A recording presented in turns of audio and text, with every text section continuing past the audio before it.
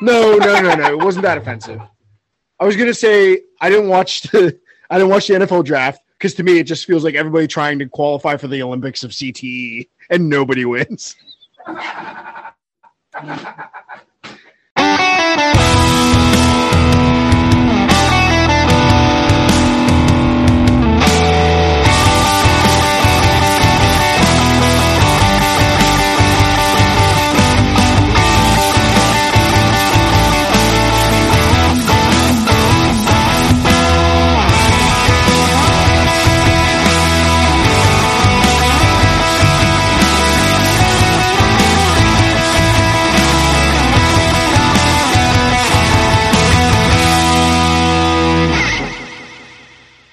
Welcome back to the Jojatorium. You know who it is. It's the King with the boys. Same usual cast of characters back in the studio for another action-packed episode. And I can't be any happier to announce that we've made it. We have 10 episodes. Kinda. We have 11 really, but 10 episodes that have come to you through all the different platforms. And I hope that we can continue to record many, many more. Hopefully everyone's having a good time listening to us, and I want to just thank Adam and Josh for spending the time with me to do these podcasts, and it's just been a blast. So happy 10 episodes, guys. Yeah, man. Yeah, man, you too, man. Happy 10 episodes, and here's the 10 more. Happy 10 and a half. The enthusiasm is just overflowing here. I'm really happy. I came here with a we're on our way to 20. We're on our way to 20, baby. So if you are listening to us, which you are right now, because clearly you hear me saying this, you like all kinds of beer. And you like that variety of beer is easily acquired. So just to let you know, Creekside Beer has you covered. This wonderful beer mecca located in Swickley, PA has a virtual store right on their website at creeksidebeer.com where you can filter your search down to the exact style that you want. Oh, and you want to stick right to the Berg? Check out their #DrinkPittsburgh tab to see the almost never-ending supply list of the best beers of the Berg. Follow Creekside Beer on all social media at Creekside Beer and find them on Untappd under the same name. All the beer lists change and update daily. So, guys, I'm happy because I finally get to sit here and not be a total loser, and it feels really good. In a race of 3, I finished second. Hey, that's silver medal, baby. Silver medal, and also Bets of Doom. Bets of Doom. My triumphant return, and might I say, Mystic Matt. I called the main event. I was going to get into that. I called a striking KO, and I can't believe I got to do that. And it feels good. That's the reason why I didn't finish last. So, Josh, it's time to recap your bets of doom. All right. So before we get started, like I said before, Josh lost. So everyone knows that Josh lost because Josh lost this one. And I got to pick the punishment because I'm number 2.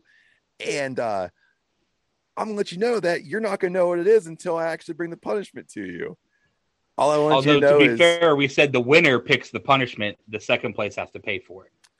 Right. Done. However, but if you remember, we colluded.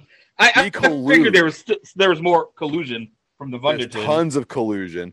And I'm going to let you know right now, it took a purchase on my part, and it's going to take some extra effort on my part, but I want to make sure that I bring you something from my heart to you. And I feel you're going to enjoy it partially, but the other part of you is going to just be like, why is this happening to me? And all I have to say to that is, be better. Be better, Josh. That's fine.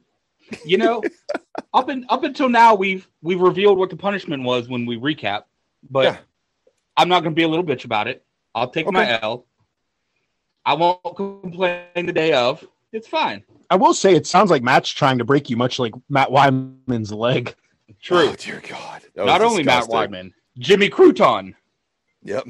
Poor Jimmy Crouton. So we're speaking about UFC 261, about the triumphant KO delivered by Usman, the triumphant win of Mystic Matt, the triumphant loss of Josh, however that works out. So Josh, if you could please take us through UFC 261 and let people know how it turned out.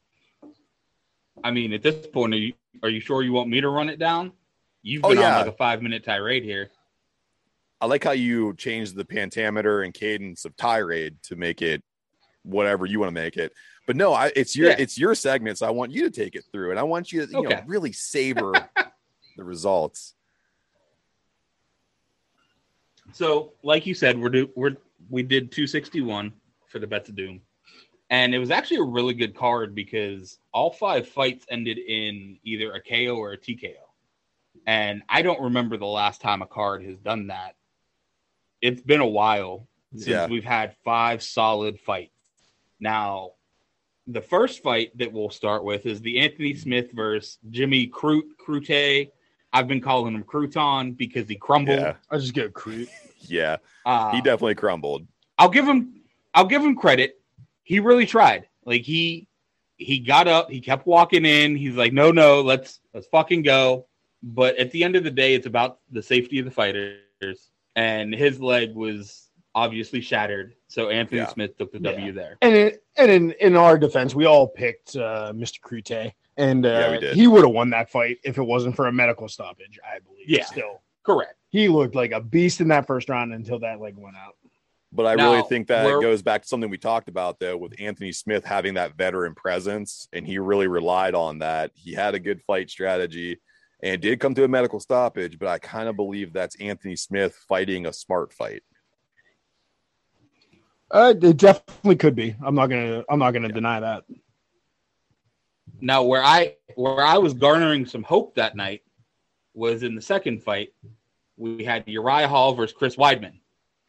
And ironically, Chris Weidman took the L because he broke his leg in the same fashion that Anderson Silva did when they fought. It's karma breaking. Oh, yeah, coverage. For sure. Yeah. He threw the leg kick, it got checked, and immediately you knew.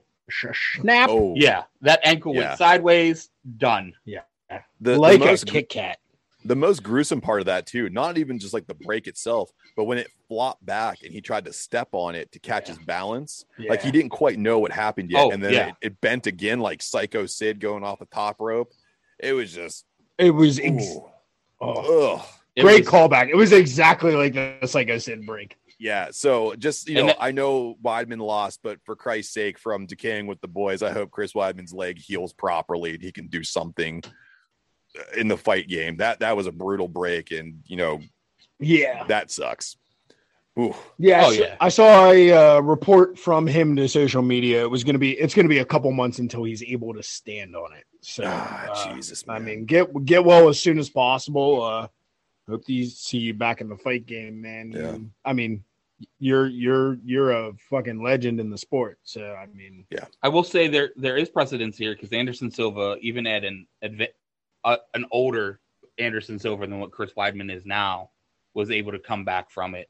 He hasn't been the same, and you can tell. So I hope it doesn't affect Chris Weidman too much. But I have faith that he can come back. Yeah, I'd like to see him come back. Like Adam said there, and also Josh too. There's a lot of things that play in his favor. He does have some youth. He is in incredible shape, so hopefully that plays to his benefit.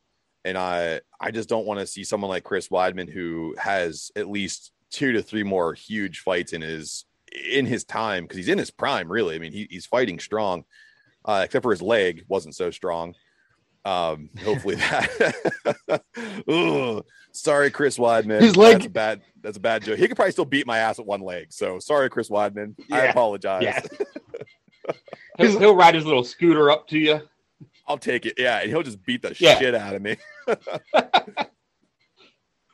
So then on the third fight is when we moved into the title fights. And this was where we actually saw a fight go out of the first round. Yeah.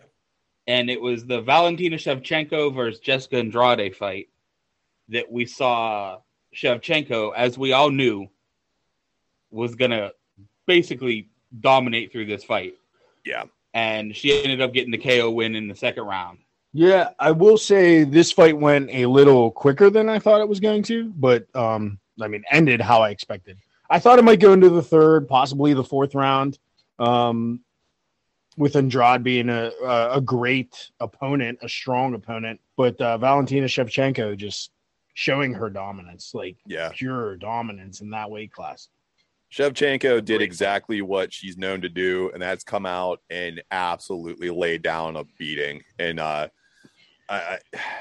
she's a powerhouse right now, and she holds that belt proudly. I like to see her continue on with she's not fighting easy opponents. I mean, she's taking on the best of that weight class. So I give her a lot of credit. She's not taking paper opponents. She's taking on legit contenders. Yeah, I mean, she's going to start lapping opponents here in a little bit. There's going to be re-contenders that just are still going to get dominated, in my opinion. She's what Nunes is in those top two weight classes. And I mean, you don't immediately say, let's make a title fight to split the weight classes again. You don't need Nunes holding 3 titles, but it is a money-making fight eventually. I don't think you do that yet. I think you let both of them beat through their weight classes a little bit more and see what happens. But eventually, that's where it's going to have to go. And it's actually funny you brought that up, all of that, because that was exactly what I was about to say. Was she's about to start lapping? I think on her next opponent, you'll start seeing those repeat fights, and she is dominating, like Adam said, like Amanda Nunes is. I wouldn't necessarily look at a title fight, like a Nunes versus Shevchenko for a title. I would actually think you would see it more like a catchweight fight. Yeah. Like a super fight. Cool. You would split the weight in half. Yeah, do the super fight, split the weight, because I think they can just ball out. Yeah, and just throw it on a card with another title fight. I don't even think you would need that. We'll see. We'll see. What you could do? You could put together that Conor McGregor sideshow he's trying to put together and have McGregor fight somebody ridiculous at the same time and just have just ridiculous super catch fights all the way through the card. I don't think you need a title fight on there. Yeah, that could work. Just see a bunch of ridiculous. I'm not. Yeah, and I'm not saying Nunes couldn't carry the card by herself. I just think you need to build Shevchenko. Oh, Jesus Christ. Shevchenko up. I can't say it right now. Valentina up as a contender. Smart move. Valentina already got beat by her a couple times. So you gotta build her up a little bit, make her look like a contender again for Nunes to be worthy of it. And you can do that. It's easy for the UFC to do that. Just have her lap a couple fighters. Throw 2 or 3 more fighters in her path. Put Nunes under 2 more fights, and then let them meet in a year and see what happens with a full crowd at a big stadium. Oh wow, full crowd, that'd be a packed hard. Yeah. Basically, you could run this like a better version of what Triller is trying to do with their boxing. Shevchenko, I got it now. There you go. There we go. There you go. Everything is better than Triller. Jesus. Everything is better than Triller. I don't know. Triller has Urkel, buddy. Yeah, everything's better than Triller. Sorry, Stefan Urkel. What we got next? I liked you on Family Matters, but I don't give a shit about you in the fight game. So, yeah, whatever. So then moving on with the co-main event, this is where Matt caught some ground, and he was back and forth on this one. I was. Let's get you can say Matt caught some ground. Adam cemented his win. You did. Yes. The win was cemented for Adam here, and it became a fight between me and Matt because Matt went back and forth on this fight when he was picking.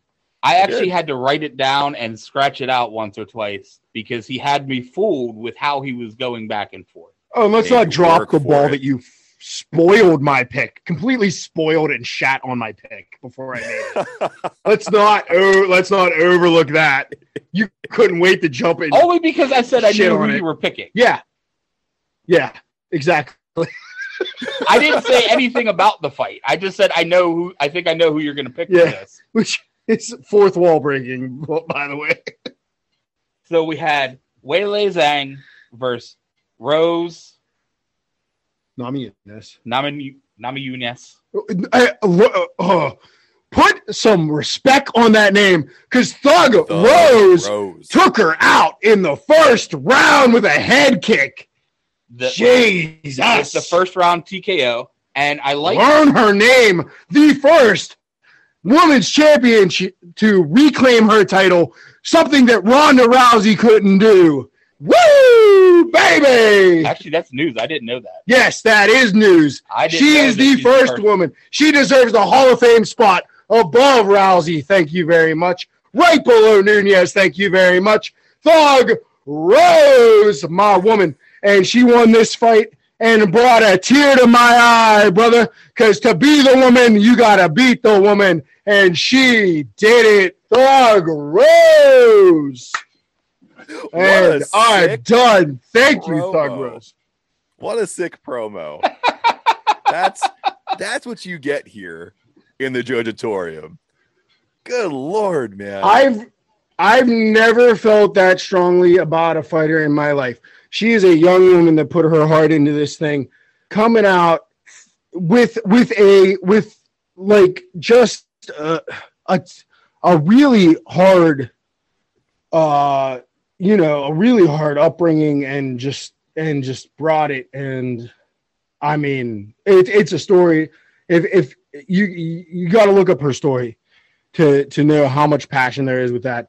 And her husband dropped out of the fight game to coach her. It's a beautiful relationship. It's a beautiful story. There's nothing more I can say. I cut the promo. Good for Thug Rose. She was the underdog.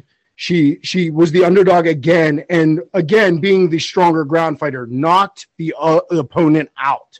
Nobody counted on her knocking her out, just like they didn't count on her knocking out in her first fight, and it happened. So I didn't even count on her knocking her out in the first fight. I'm so either. Proud. If you go back and my deciding factor, this I was like, I said her ground game is superior. I thought if she went to the ground, there's no stopping her. She's a little ball of hate, and she was just going to tackle Zhang and it would be over. So I underestimated her striking ability as well. But I'm still happy that I picked her to win, because that set up the final fight between Josh and I. It did. It sure did. And like you said, for the main event, we had Usman versus Masvidal. And we all picked Usman on this one. I did waver back and forth, because in my heart I wanted Masvidal, but I couldn't go with the heart. I had to go with the mind, because I knew Usman was just gonna be too much for Masvidal. I didn't think it was gonna be a second round. I actually picked the 4th round KO. I know, and that's where you came in over the top with the second round. Mystic Matt. It's Mystic Matt. I called it. I should have said the minute. I should have called it down to the hand that he delivered it with. It is a knockout real fight. And I can't believe it happened, because I don't win jack shit. I don't understand how to pick anything that revolves around sports or betting. But for Christ's sake, for the first time when I needed it the most, Mystic Matt picked, like, Clue, Professor Usman in the octagon with his fist in the second round for the title defense. To come in second place. Yeah. Matt doesn't win shit, matter. Bro. You still didn't win. It doesn't matter. You placed third out of a race of 3, so you suck. Be better. Like you the whole time last time. Be better. Be better. I don't care that I'm not first, because I ain't last, baby. You are. So, and that's fine. I accept it. Oh, it's fine. So a little peek behind. Shut up. A little peek. A little peek behind the curtain for me, humble brag. I tried to close out my FanDuel account by betting everything I had in the account on my picks I made, and then I won. So I'm stuck with my FanDuel account for a little bit longer, and I have a little bit more money. I should probably just cash out at this point. It was a lucky thing on my get. I really thought I was going to go out on that Thug Rose pick, and I'm glad I didn't.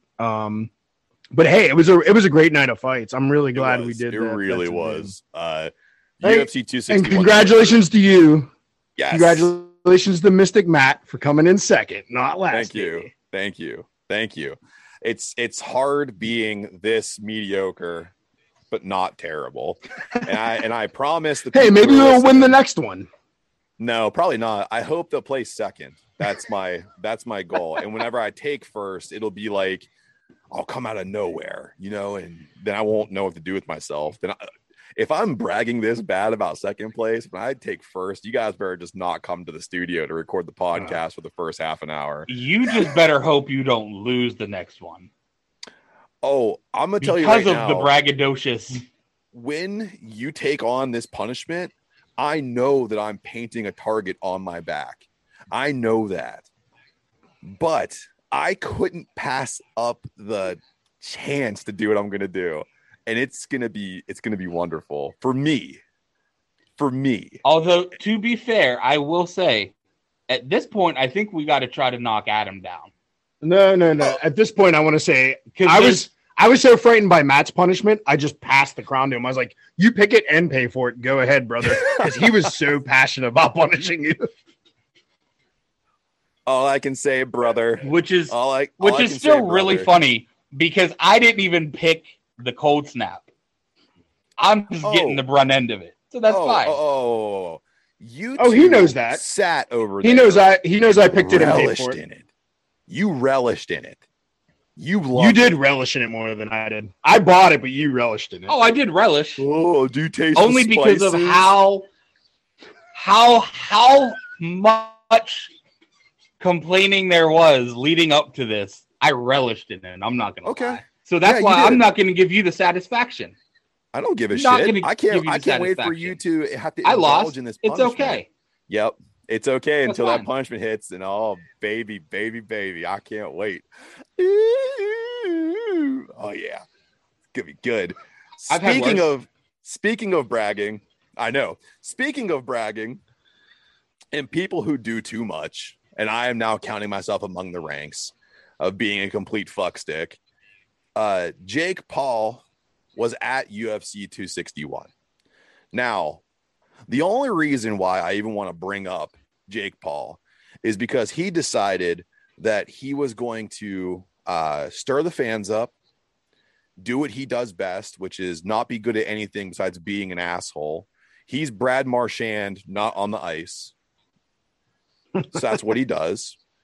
So Perfect. He went after some of the most relevant fighters, past and present, right now that we're aware of. It finally looks like Jake Paul might take on someone who can actually fight.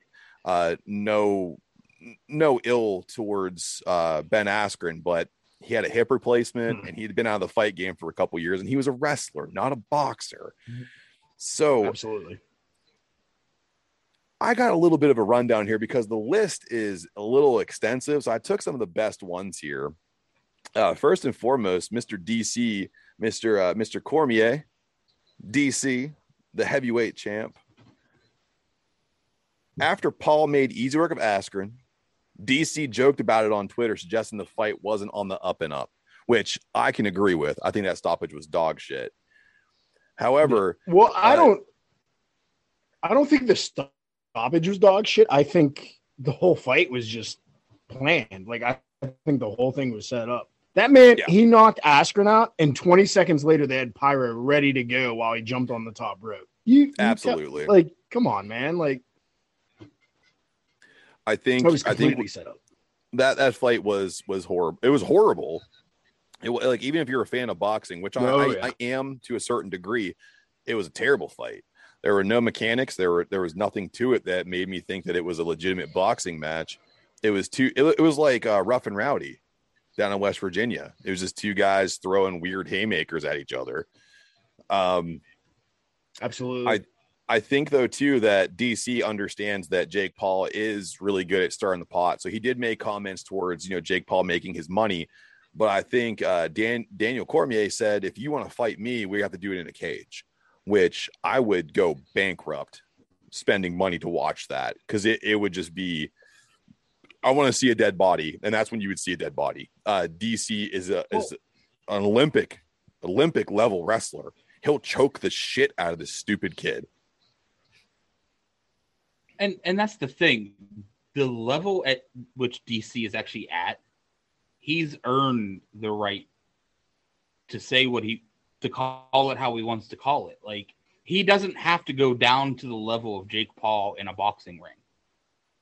Name for his name, yeah, Jake Paul's got the YouTube behind him. He's got the old Nickelodeon shit that he did. But DC is a world-class fighter, 2 weight class champion. Yeah. If he doesn't think he needs to drop down to box Jake Paul, and if Jake Paul wants to fight him so much, DC says, come to MMA, DC deserves the right to call that out. So, speaking of call-outs, when DC was throwing it out there that he would take him into the cage, the man we just celebrated, Mr. Usman, said, nah, DC, you got too much respect for that, homie. Let me take care of it. How much money would you guys pay to see that fight go down in anything? I'd like to see it K1 kickboxing style. If that were to happen, I don't even want it in a cage. Yeah. I want it in like a dream stand-up kickboxing match, because I think Usman would just rearrange Jake Paul's face. Yeah, complete with head stomps, because I want to see that head smash against the mat. Yeah, take it. It would honestly still depend, because if it happens on Triller, I'm still not paying for it. Yeah. Oh, by the way, did you see where Triller's like, we're going after all the illegal streamers? Like, they estimate their losses at $100 million. Come at me, Snoop. I'm streaming the next one. I'll give you my address. Yeah, Snoop, your wine sucks, and so does Triller. Speaking of people that are kind of on the sucky side of things lately, Mr. Cody Garbrandt said that he'd love to get into the ring with Jake Paul. Now, we haven't seen Mr. No Love in a while, but we do know that he does have some significantly heavy hands. He is a guy who can stand up. He's a guy who can throw some heavy strikes. It's great to see that guys like him, who aren't like mainstays on title cards right now, because Cody got stomped around a little bit. I mean, he's on his climb back up, but it's good to see guys like him say, if you want it, I'll bring it to you. And the 3 men I've named so far can take Jake Paul. Yeah, 1,000%. I might be. Yeah. I might be wrong, but I think Cody Garbrandt was an Olympic level boxer before he got into MMA. Like, he's legit on the stand up. Yeah, he's got great mechanics, and that's why I think he lost a couple of his fights, because he was so confident in his stand up that he just went forward like the Korean Zombie, no hands up, foreheads tilted forward. Yeah, he got served. But I think that chin got tested. Yeah, but I think if you told Cody, like, hey, man, listen, it's a real boxing match. There's nothing else. We're just throwing hams. That old training will kick back in, and he'll be able to throw some serious bombs with those 12-ouncers on. I'd love to see it. Again, though, I would still love to see this go to an octagon. Everybody I'm going to talk about here in this list, I would love to see it go to an octagon. But speaking of boxing royalty, Mr. Tommy Fury, he's the 21-year-old brother of heavyweight champ Tyson Fury. He's 5-0. He's 5-0 as a professional boxer, and his name has suddenly been closely tied to a potential fight with Jake Paul. I don't know if you guys watch any of Tommy Fury's stuff on YouTube. He's a scary fucking man. His hands are made of concrete, and he has no fear in his heart. I mean, watching him train and watching his boxing highlights, this is the kind of man who's going to make noise in the upcoming years in title fights for boxing. Now, if Jake Paul is dumb enough to step in the ring with Tommy Fury, the real Tommy Gunn, the not paper champ, I think that Jake Paul is going to be served a very, very hard lesson. Rocky Balboa will not come out of the curtain in the back to save your ass. You're going to get fucking murked. I believe you're right on all accounts on that one, brother. Yeah, I mean, I've got nothing to add. Yeah. Tommy's going to wreck him. We'll straight wreck him. But speaking of wrecking, Le'Veon Bell of Pittsburgh fame, he also decided to put up a a video on Instagram showing off his boxing skills. Now, I'm not much of a boxer myself. I never claimed to be, but I've watched enough to know when something looks right and when something doesn't look right. And I can tell you, Mr. Bell, you should stick to carrying a ball because you're boxing. He can't even do that anymore. No. He hasn't seen the field in how long? Stick to jet skiing, brother. Yeah, yeah, man. Stick to sitting out and fucking your career up. And shitty rap music. I mean, that's all I can see right now. But I will give Le'Veon Bell credit. I mean, I think he's in really good shape. I mean, he may not be the athlete that we knew him to be here in Pittsburgh, but I still think that, you know, I think pro athletes are borderline superheroes until they show otherwise. So the incredible shape that Le'Veon Bell is in, because he is, maybe could make up for the lack of skill that he has. But we saw Nate Robinson think the same thing, and he got served up. So I think in all the fights that I've talked about so far, a fight between Le'Veon Bell and Jake Paul would actually be a little more even than the other fighters I mentioned. Sadly, that's the only one for me where there's no loser. Like whoever, I hope they just double knock out each other into the grave because I don't care about either of them. At that point, I think you're looking at like the last Triller fight we saw, the boxer from England versus the musician. Yeah. This would be like Jake Paul versus Nate Robinson. Like it doesn't appeal to me. Yeah. Le'Veon, just stick to what you know. Yeah. Jet skis. And speaking of athletes who want to come out of the shadows and really try to get a payday for fighting Jake Paul, Evander Kane. He's another guy who's decided to throw his name out there, and I can tell you that Evander Kane scares the shit out of me. I won't want to fight Evander Kane. I don't think that he's out of the list of people here. He's the most unpredictable, but he's one of the strongest ones. I'd be pretty terrified to fight Evander Kane in any respect whatsoever. So I'd watch this fight if Evander Kane fought him. Why not? I wouldn't be. You could just pay him off. My man's so hard up for the cash at the moment. See, if it's Evander Kane, though, I want him in full hockey garb. I want hockey sweaters with the fight strap detached. I want Evander Kane to be able to pull that sweater over Jake Paul's head and just give him uppercuts for lunch. Just crush him. Just blap, blap, blap, blap. But, I mean, my hot take on the whole thing is I think Jake Paul just needs to be ignored. Like, just let this fade out. You know what I mean? Like, I don't know. He doesn't need the attention. Like, just let it go away. He is the face of Triller right now. He's kind of got to do what he's doing. Like, because Triller isn't out there pushing themselves.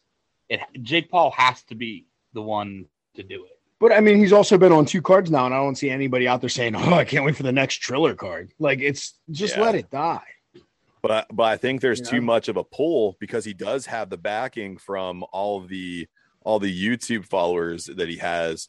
I mean, it is pretty extensive. I mean, he's one of the most notable social media contributors that we know of right now in 2021.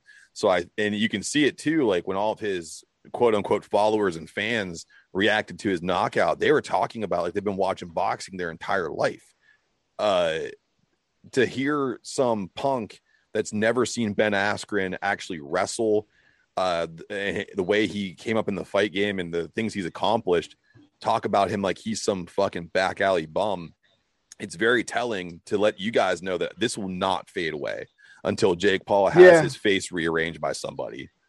Well, it also didn't help that they came out in the end, whether it was fixed or not, to be right. Like Askren looked like a back alley bum. He looked like he trained at Krispy Kreme for 6 months and then got knocked the fuck out. Like, what else are you gonna say about it? Yeah, poor Ben Askren. I mean, but he made his payday. All the videos I've seen of him afterwards, he's like playing fetch with his dog and shit. Like he doesn't care. He's like, I made $500K, man. I could care less. Yeah, he's hanging with his kids, playing frisbee golf with his dog. Like, I mean, more power to you, man. And his wife, she's a nice lady, and to quote Jake Paul, she thick. I wish he'd smack the taste out of his fucking mouth for saying that shit, but she will never get the chance. But I wish she could, because that fucking punk, he's so disrespectful. So breaking away from fake sports and jumping into real sports, there's a draft going on. Josh has been following the draft very closely. We can celebrate here in Pittsburgh. We got a premier running back in Najee Harris. So, Josh, my understanding is, though, that you brought some sports trivia to us because Adam and I clearly have shown on multiple occasions we have zero idea about how sports work in terms of the draft and records. So you're going to try to see if we maybe know something. Yeah, and so kind of to beckon off of last episode with your Florida trivia. The only thing is this is multiple choice. It's all real questions. I didn't throw any fake or true news in here. It's just standard trivia in lieu of the bets of doom this week because there's nothing really going on in sports except the draft. But that's not something you can really make a bet out of. It wouldn't be fun for us. It wouldn't be fun for the viewers or the listeners. So I went ahead and wrote down some questions. I did copy some from like NFL, CBS, stuff like that. But I got 10 questions here to really test you guys' knowledge on the combine, the draft, and the NFL as a whole. So real quick, Adam, you're over under on how many questions that we get right. 5. So 5. How many questions are there? How many questions are there total? There are 10. So I have 10 questions. So I'm saying 5 under. Is you're taking under? Okay. Under for me. Yeah, under for me. I will agree that it's probably going to be under. I'm going to break even. I'm going to try to break even here. Okay. We'll count break even as a win for you. It's going to be tough. For the first one, in the modern day of the combine, Joe what Namath player holds the record for the fastest 40-yard dash? Is it Chris Archer, Dree Archer, Henry Ruggs, or John Ross? Matt, go ahead. The last one, John Ross. Okay. I mean, it's kind of I'll go first next time, but I'll agree. So you both are correct. John Ross in 2017 beat Chris Archer's record by 0.02 of a second. Boom. Still a victory. Didn't Chris come in Johnson second. ran at 4.24. Fast as milk. John Ross ran in 4.22. 1 for 1, baby. It's all downhill from here. That's the only one I was able to. I took a stab in the dark and researched it. I don't know anything after that. Yeah, that we all should have known that one was coming. Yeah. But so for question 2, what draft year holds the record for most QBs taken in the first round? 1983, 2018, 1999, or 2012? I'll go first, Matt, since you went first last time. I'll go with 2018. I'm going to say 1999. So you guys both chose the second place. Both of those drafts had 5. In 2018, you had Baker Mayfield, Sam Darnold, Josh Allen, Josh Rosen, and Lamar Jackson. In 1999, you had Tim Couch, Donovan McNabb, Akili Smith, Dante Culpepper, and some dude named Cade McNown. Don't know who he is. I don't know either. The one that actually holds it is 1983. There were 6 QBs taken. Oh, Indianapolis come on. took John Elway. Kansas City took Todd Blackledge. Buffalo took Jim Kelly. New England took Tony Eason. The Jets took Ken O'Brien. And Miami took Dan Marino. Oh, Danny. That's a no strong rings. class, yeah. No Danny rings boy. for Danny boy. Yeah. Danny no rings Dolphin. I will say the greatest QB to never even play in the Super Bowl. Yeah, possibly. Yeah, I could agree with that. Yeah, hands down. I actually, for modern day purposes, I say that Alex Smith is the Dan Marino of like our current time, because I think Alex Smith ended up in a Super Bowl, but he's ringless. I think And he's he'll the be Joe on a microphone. Theismann. Come this. I think He he's a could Joe be. Theismann. You of could our also say career, Phil our Rivers. life. Phil Rivers could also be the Dan Marino of Joe our time. Theismann's a really good comparison given the. Yep. The chicken wing snap, baby. Giving that Wyman treatment. Old hop along. Yeah. So, question 3. He's going to be carrying Aikman's luggage. Give me coffee, bitch. Jesus Christ. So, question 3. What team won 3 Super Bowls throughout the 90s? Was it the 49ers, the Broncos, the Patriots, or the Cowboys? Do you want to just go in 3, 2, 1? I think we probably have the same answer. I don't 3, know. 2, 1. Cowboys. Yeah, Cowboys. Cowboys for me. Yeah, You I would both say got it right. Cowboys. Woo! Yeah. The 49ers were the dynasty of the 80s, and then the Yeah. Cowboys came in the 90s and started wrecking shit. Yeah. Yeah, 'cause those a little motherfuckers broke peek my behind heart. peek behind Yeah. the curtain. I was a Cowboys fan when I was a kid in the 90s. That's okay. So. It's okay. I'm sorry, Pittsburgh. I'm very sorry, Pittsburgh. I just really like Troy. Jesus, I almost said Troy Smith. Troy Aikman and Emmitt Smith. Although Troy I Smith did, was a yeah. quarterback. He was, but I do. I'll tell you this, man. I was a fan Not of like good, individual but he was players. There was individual players I was Me a fan too. of, and I would say Emmitt Smith Yeah. was one of my like individual players I really liked a lot. So I don't hold it against you at all that you liked him. I also like Michael Irving a lot because he did a lot of coke. Yeah. I like his energy. He's just a personality. Good old vacuum But- nose Irving over the middle. I mean, but that's how I am in today with fantasy football being so prevalent. I'm a fan of players over teams, really. Yeah. Not the coke side. That's was not ready to today's say- day and age. I was like, Josh, where are you leading this with? Do you just do blow and do fantasy football? I mean, I'm not giving away all my secrets, but Oh, that's why you're so goddamn. so number focused. 4.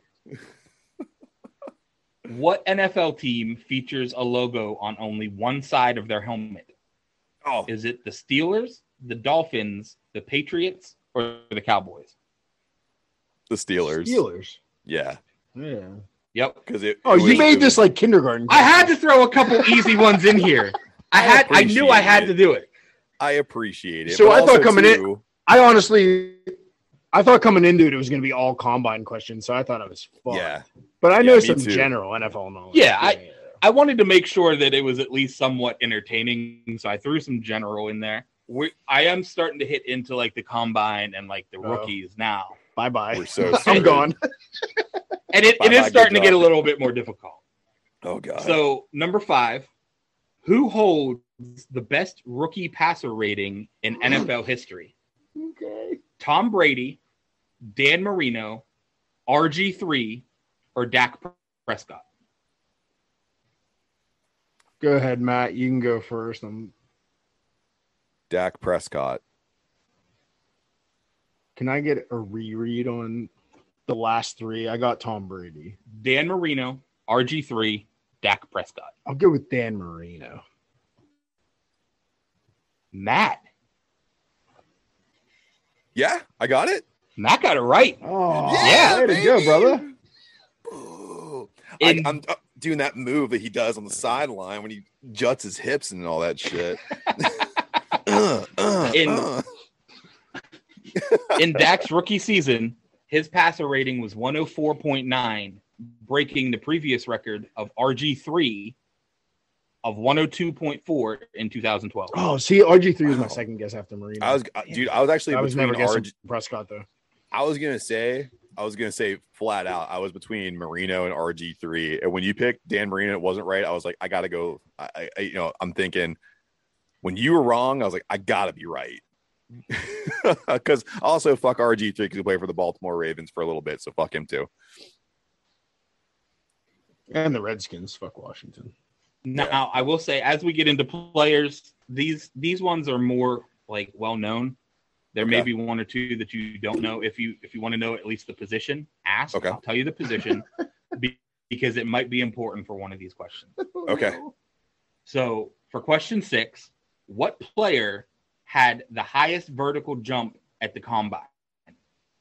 Khalil Mack, RG3, Julio Jones, or Denzel Ward? Adam, I'll go with Julio Jones. Yeah, that's my guess as well. Julio. He's the most athletic out of all of them. And that's where I would have went.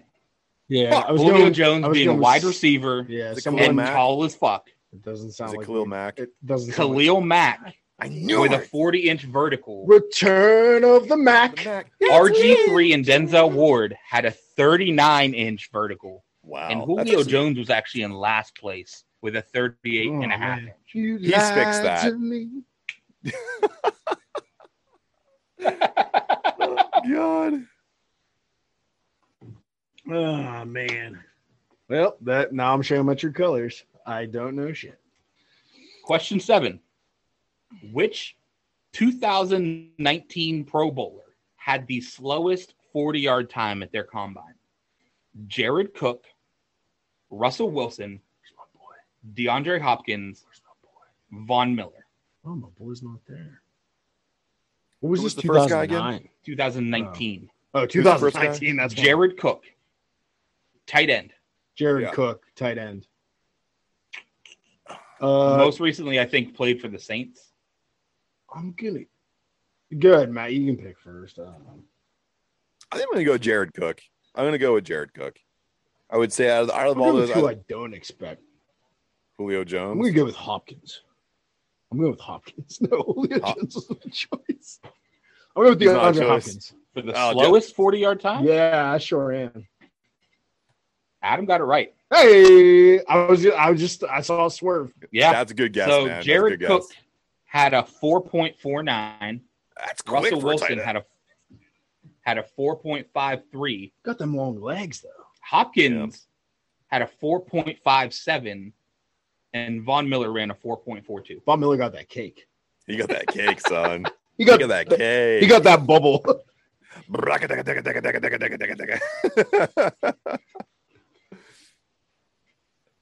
Okay. Oh, here's where I fall. For number 8, of the 4 QBs listed, who had the fastest 40-yard dash time? Was it Pat Mahomes, Josh Allen, Andrew Luck, or Tim Tebow? Ooh, that's a curveball. You think? Yeah, that's a curveball. You prayed to Jesus? Dude, you want to pick first? Or you want me to pick? He's a legit athlete. He's a legitimate. He might be coming back to the NFL. Yeah, as an announcer. Urban Meyer's trying to convince him to come back as a tight end. Yeah. No, thank you. Is that your pick, Matt? Is that your pick? No.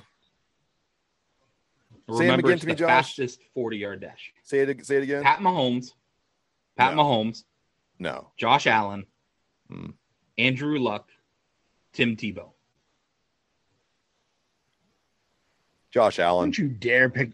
I was going to say, don't you dare pick that Geico caveman, Andrew Luck. I'll go with Pat Mahomes. It was Andrew Luck. Oh, that fucking. Oh, my God. Of course, because he looks like Forrest Gump. He's fast as fuck. Well, Pat Mahomes ran the slowest. Yeah, I was going to say, because he has that weird saunter when he comes out to like a speed walk. Yeah, that is true. He ran a 4.8. Josh Allen ran a 4.75, Luck a 4.59, and Tim Tebow a 4.71. I could be driving in a car going 80 miles an hour. I'm not beating that. Yeah, they're still all good times. Like my 40-yard dash would probably be like 20 seconds. But I was ready to say, way to go, Andrew Luck. Fry an egg by the time I get there so I can eat it. Enjoy your retirement. Hope you don't have to drink everything through a straw. Of the 4 QBs listed, disease. Who had the slowest 40-yard dash time?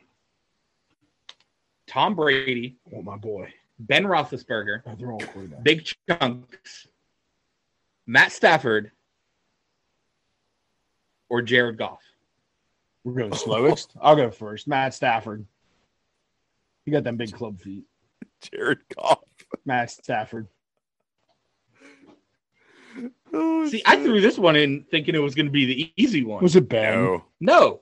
That's what I wanted you guys to think, actually. Nah, I wanted to think that, but I thought it was He's got long legs. Stafford. Tom Brady ran a 5.3 That's 40-yard dash. It's before he had Giselle. It's before he had Ben Roethlisberger ran the fastest at 4.75. He ain't doing that now. Matt Stafford at a 4.81 and Jared Goff at a 4.82. You got too many cheesesteaks in that boom boom. And to round it out, we all know that the last pick in the NFL draft has a certain nickname that they're given. What is that nickname? Oh, I'll know when I hear it, I think. Is it Mr. Impertinent, Mr. Pointless, Mr. Unnecessary, or Mr. Irrelevant? But it's crazy. What's Russell Wilson call himself, Matt? What's that? Mr. Unlimited. Mr. Unlimited. Sussel Wilson. Yeah, Sussel Wilson. I do know this one, Matt, and we can just say it together. It's Mr. Irrelevant. I don't know it, so you say it first so I can copy you. Oh, it's Mr. Irrelevant. It's Mr. Irrelevant. That's what I was going to say. 100%. I'll put all my Mr. savings Irrelevant. on it. Yeah. Correct. I had to look up synonyms for what irrelevant was last night because I wanted to. I didn't want to just put like Mr. Fuck yourself. If you said Mr. Unlimited, I probably would have said it just for Russell Wilson. Russell Wilson went last? Oh, my God. That would have been great. So let's see. There was one for both of you. Neither of you got the QB. Adam got one with DeAndre Hopkins, so he had two. Oh. None of you got Khalil Mack. Matt got his second point with Dak Prescott. Yeah, I missed that one. You both had the Steelers with the only logo, so there's three. Yeah. I know TikTok. You both had the Cowboys with the Super Bowl, so there's four. You both missed the draft year. Yeah, I wasn't born yet. And I don't recall what Matt said on the very first one. He got it. We both got it. You both hit 5. Hey! You would have lost the over-under had you bet that. I think we both got it. Listeners, let us know if we're wrong. I know Matt got it. Well, listen, I'm just happy I got. No, we both got it because that's the one I researched. Yeah, we both got it. Yeah. Like I said, I knew I had to throw some cupcakes in there too. Hey, listen, we need all the help we can get. Stats and combine. Yeah, I mean, if you went full stats, I think we would have just told you we're not doing this segment. If you're like, okay, so like, who had the highest yards after catch in 1985? Like, we're not fucking doing this. Well, I mean, especially like if it was based on the, based on the draft. I mean, I didn't watch any of it this year. And I mean, I'll be honest. Going over these when I was doing it, I would have hit this around the same number as you guys. I wouldn't have been too confident in myself either. I should have picked Khalil Mack. I should have known better. The cupcake ones that I threw out there are what I probably would have known. Yeah. I think there's the ones that like, even like, I'm a casual fan, I'd say, for most things. I think I watch more hockey than anything. I'm a pretty casual fan when it comes to other stuff. But yeah, man, I'm just glad I can get 5 and not look like a complete, idiot when it comes to sports trivia. So if anybody wants me on their team to, come to bar trivia so I can sit there and drink beer and look clueless, hit me up, decaynwtb@gmail.com. I'll come over and I'll sit there and look weird. So we crushed a bunch of stuff. Looks like we all need a little refill on our beer. And it sounds like we can take a little break real quick for an ad. And we'll come right back with a little bit more of an argument that I'm going to win. Welcome back. I know you missed my voice, but you just heard it in ads. But you can hear it some more right now when we go over the Mount Rushmore of cereal. I've been dying to have this argument for a long time because you two motherfuckers keep taking dumps on Cookie Crisp. So I want to see what I don't know why he's been waiting to have it. Because we always have it. It is ridiculous that I have to constantly defend breakfast cereal to you. You attack me at every chance you get. So now we're going to put it into a format where we can finally close out this argument. I'm excited. I really am. I think it's long overdue to get this out on the table and get it all established. Yeah. Finalized. So we're going to do it like we've done the other things. We've done Mount Rushmores of other great things that we love. So today we're going to do the Mount Rushmore of cereal, and we did some rock, paper, scissoring during the break. And Josh gets to go first. Which Matt also finished second in. Yeah, which is fun. Josh finally won something. So Josh gets to go first. And I'll go second, and then Adam goes third, and then we'll snake it. We'll go backwards again, and then we'll just keep going until we have the final count, and then we'll put it all together and see what we come up with. So, without further ado, the Mount Rushmore cereal, and Josh finally gets to do something first. So, Josh, please go ahead and start us off. He says this, yet I won back-to-back, and I've gone first, I think, on every Rushmore we've done. However, there's no argument that needs to be said for this. I would even go as far as to say Carp couldn't even fuck it up. And it's still better than Cookie Crisp. My number one choice. Always attacks. True to my heart. The one, the only Cinnamon Toast Crunch. Send it to the finals. Send it to the finals, folks. Endorsed by none other than Thug Rose. Send it to the finals. Thug Cinnamon. Even with shrimp tails. I'd eat it with shrimp tails. It's still better than that waxy ass Cookie Crisp. Throw lobster in it. Put some butter in there while you're at it. I don't give a fuck. I don't mean to cheer for another team, but that man picked a great first round pick.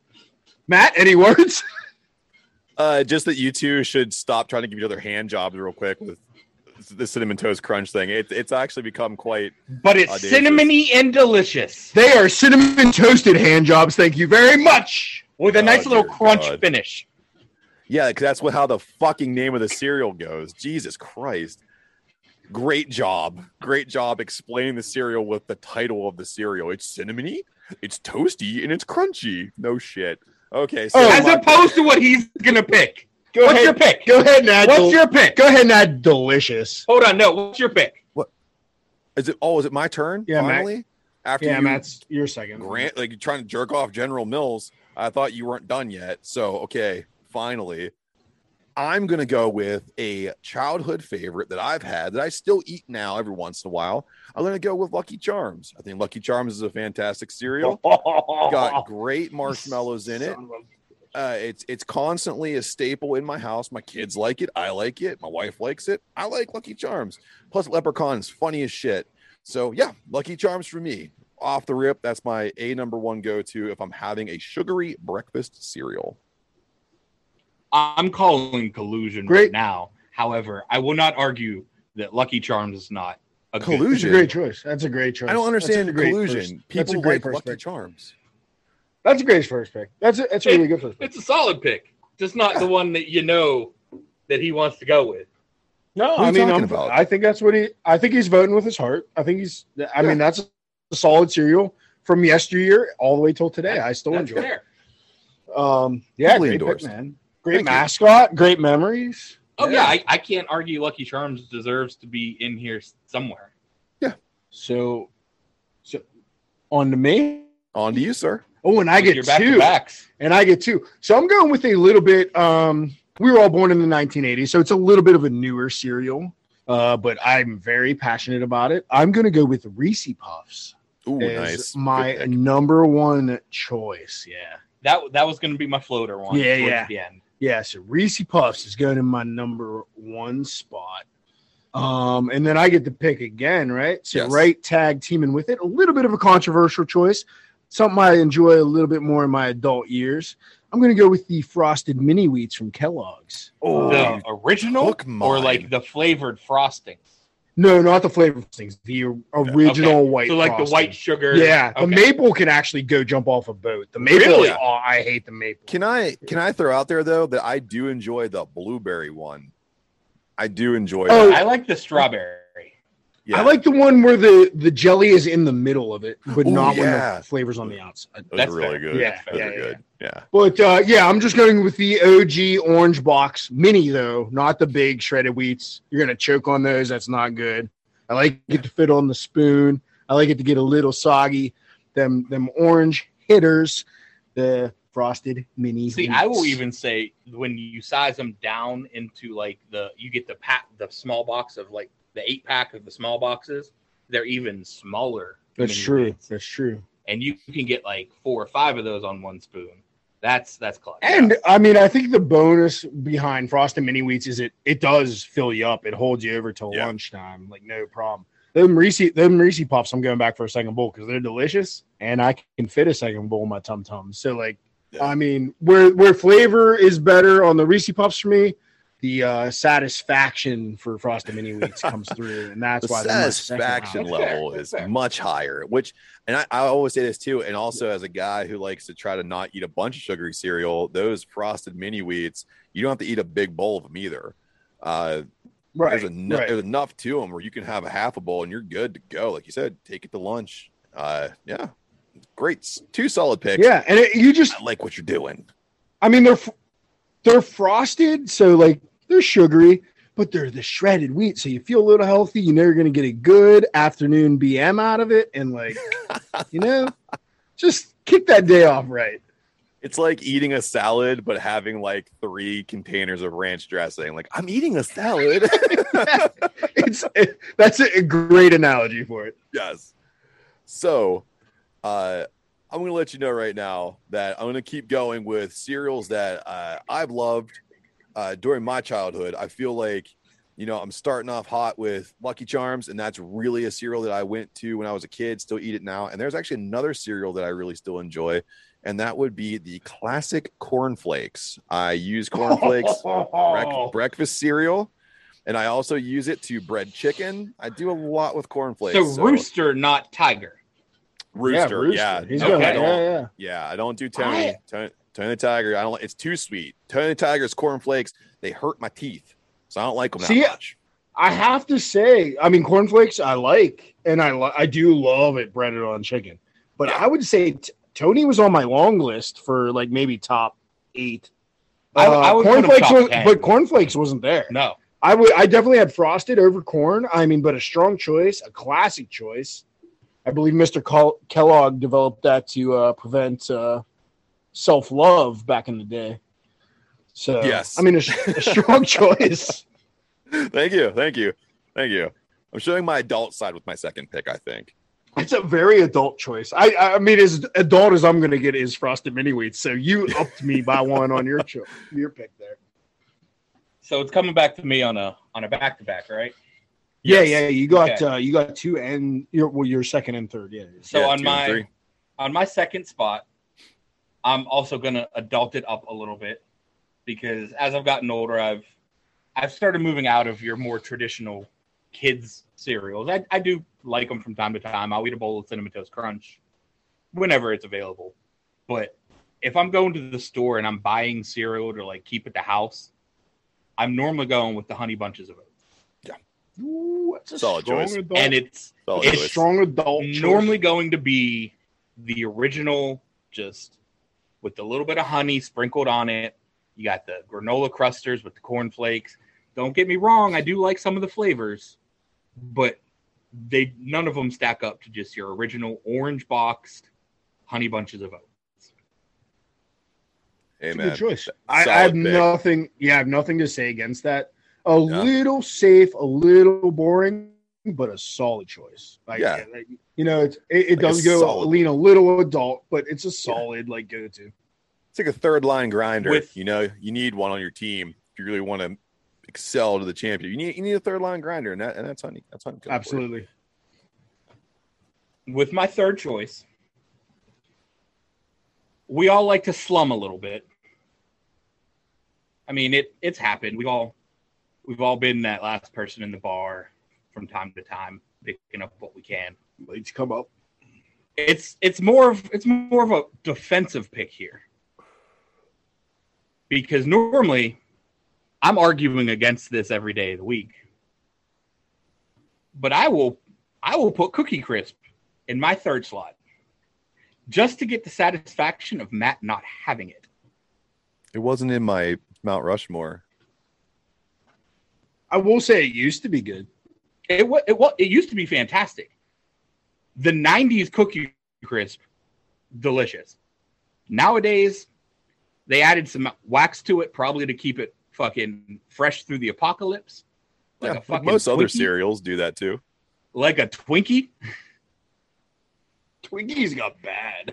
Twinkies got real bad. They're terrible. So I will sacrifice one of my other picks, and I will go Cookie Crisp here. Well, I'm glad to see that you finally decided to put a good cereal on your list. That's good to see.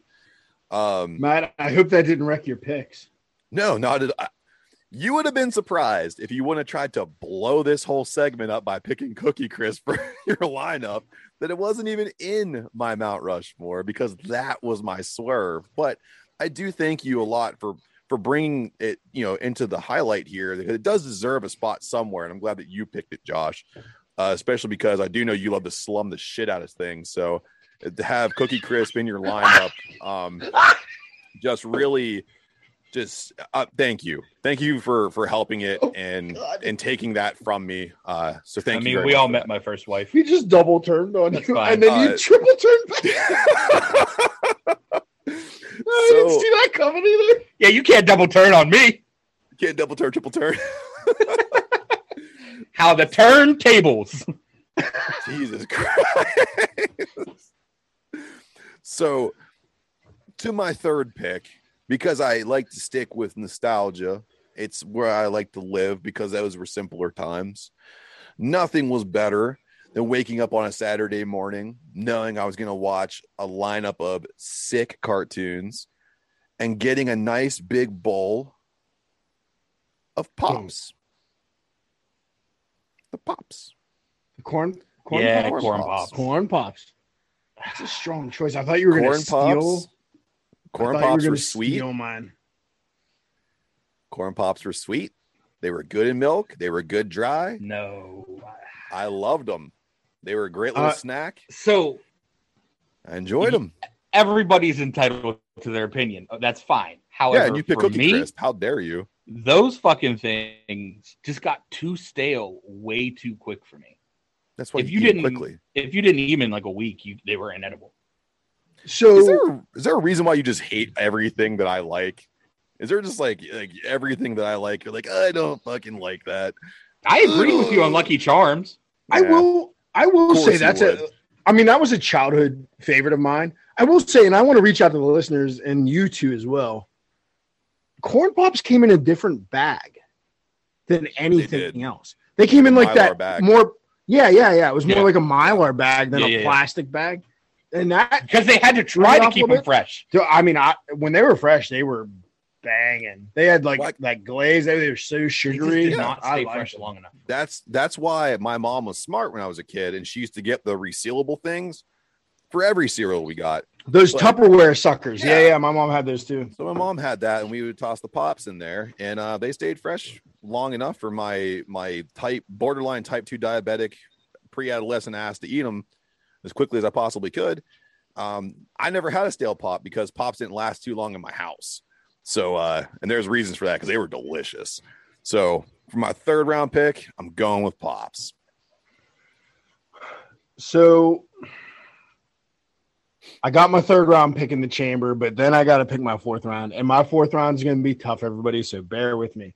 But for my third round, I'm going with a throwback that you cannot get anymore. But I ate boxes and boxes of it as a kid, and I have a picture of it pulled up on my phone for reference for you guys if you don't remember it.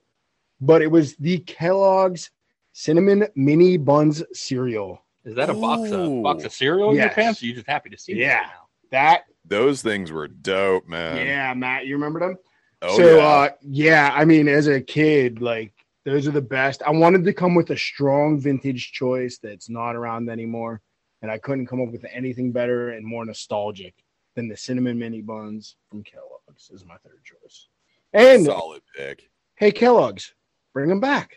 Come on, man. Where's that retro line at that would sell millions and millions of boxes of cereal? But don't wax them up like them Cookie Crisps. Yeah. Or them Twinkies. Yeah. Don't do that. Don't wax them up like Cookie Crisp. Otherwise, Josh will pick them to consume, thinking that I want to have sex with the box of them or something. Don't slum I'm pretty sure you do. You picked them. I didn't. I'll send the screenshots. You don't have those screenshots. We agreed on that. I'll Chinese masseuse this shit and send the screenshots like Brett Favre's mistress. Oh my goodness. Them are some tiny Cookie Crisps. Yeah. Cookie Crisp. So, like, So for my fourth pick, it's really tough. And I really want to run down everything I'm thinking of. Because it's a real conundrum between like adult cereals, new cereals, old cereals, sugary cereals. I'm in the same boat. It's a really tough fourth pick. Like there's so many good ones out there, but I'm not going to list them off. If one of you say them, I'll say, hey, I was thinking that, and you can call me a liar if you want. But I'm going with a more modern one that just blew my socks off as an adult for no reason other than it was bad for my health, and it's Oreo O's. Is my choice. Sleeper. Yeah. Sleeper. So Oreo O's. I don't even think about those. And anymore. I think they were here, they went away, and now they're back, from what I believe. Yeah, because Oreo does crazy stuff. Yeah. But those Oreo, I mean, I love Oreo cookies. We'll get into that in a future Mount Rushmore. But Oreo O's as a breakfast cereal was incredible. And that's my top four right there. Solid top four. Yeah, Matt. What's your next one? I'll be honest with you. Every cereal we've mentioned here thus far, aside from Cookie Crisp, I would love to have every morning. Knowing that Josh can have that for himself, all by himself, is fantastic. So I won't touch that. So Josh, it's all yours. He's saying this, but I think it was the last episode or 2 episodes ago. Yeah, we talked about that breakfast bracket, and he fought hard for Cookie Crisp then too. Listeners, don't forget, sir. So here's what I want to say, Josh. It's crazy how susceptible you are to me planting an idea in your mind. I constantly talk about it. So you think I have my hooks in for an entire year and a half. He's been trying to fucking plan this one segment. Yeah. And you bit on it. You put it in your lineup. Okay. I didn't. Okay. I'm just saying. Mind fucked. Thank you. I get my own TV show saying mind fucker, Matt Anderson. Matt Angel. Mind fuck. So Josh is right. I do love Cookie Crisp, and I would have put it on my list, and I would have loved to have done that, but he did steal it. But that's okay, because it is a good cereal to me. I do enjoy it, and people who make fun of you for the things that you like are assholes. So I never claimed to not be an asshole. So I would say that when it comes down to a cereal that I really like, and it does play into nostalgia. I love. My man's gonna come up with some kombucha shit. No, Count Chocula. Oh, fucking Chocula. Not gonna lie, that was on my short list for my fourth pick. Josh, just because I eat a salad every once in a while doesn't mean I'm some fucking hipster, okay? I eat a salad daily, but finish your statement. Well, I don't know where else you're going with that. I eat a salad daily. I drive a car daily. Do you? Yeah. I don't need to be driven to work like you. So I don't have to drive to work. Yeah, I know. So God. Josh, with your so to bring it back for my fourth pick, I was definitely thinking in the chocolatey realm of cereals, and Count Chocula was there, along with another one that I don't want to say in case it's Josh's last pick. But my fourth is already set. I went Oreo. Is it a chocolatey one? No. Okay. So it was between Count Chocula, Oreos, and Cocoa Puffs for me on the last one. So I'm really glad Count Chocula is making an appearance on. Count Chocula is fantastic. I mean, it hit all the cylinders for me as a kid. I loved horror movies as a kid. I loved cartoons as a kid. I mean, he was such an over-the-top character of a vampire. And who doesn't like chocolate? Who doesn't like cereal that turns your milk into chocolate milk? Right. So it hit everything for me. And marshmallows. And marshmallows. And they tasted funky. And I think that's another reason why I really liked it too, because they didn't taste like marshmallows. It tasted like something else. I don't know what the hell it is, but I loved them. And you picked 2 marshmallow ones. He did. I did. I do like. I like a good marshmallow in my cereal if I'm not trying to be healthy. I did too. With cornflakes. You did juxtaposition there. honestly, one of the only ones that you stole from me was Lucky Charms would have been in my Rushmore, and you stole that one. Yeah. So you're welcome. Good job on your first round. Thank you. So to close it out, I was a little all over the board on this fourth pick especially because I sacrificed one. But I was looking across. I did have Cocoa Puffs in the running. That was one that I was thinking of. The Oops All Berries from Captain Crunch definitely made an appearance in my mind. That was in my running for sure too. I mean, I like a nice Rice Krispies, just a plain Rice Krispies. But if you put them in the treat form, they were even better. Oh, I missed one. Yeah, Rice Krispie treat cereal. Oh no, that was one. really good. Oh no, what an oversight! I fucked up. What that cereal did to your milk was ungodly. It turned it into sugar sludge, which it sounds like that's going to be all of our like special mention. Holy, across the board, we're all just going Rice Krispies. It was completely out of my. It was completely out of my mind. Didn't even think about it. Didn't even think about it. But where I landed, I'm going newer with this. And what really put that thought in my head, I know that when you pull the picture up, it's an older cereal, but this cereal plays off of another item that's actually been around for a while. And it's brown sugar cinnamon Pop-Tarts cereal.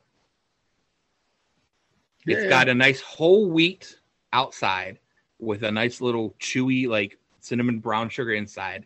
It tastes like a Pop-Tart in the milk. Yeah, I've had that and the strawberry version of it. The strawberry is really good too. Good. Yeah, but I prefer, as even in terms of Pop-Tarts, I prefer this brown sugar cinnamon one. I will say it's a good cereal, but you did yourself no favors by bringing up the Rice Krispie treat and then like down. And I feel like you downgraded. Yeah. That's fine. Yeah. I mean, it's a strong choice, but like when you brought up Rice Krispie treat cereal, and that was a shocker, and that was like, oh my god, I can't believe I didn't think of it. I want to like cut my tongue out for saying Oreos now, but Oreo cereal is good though too.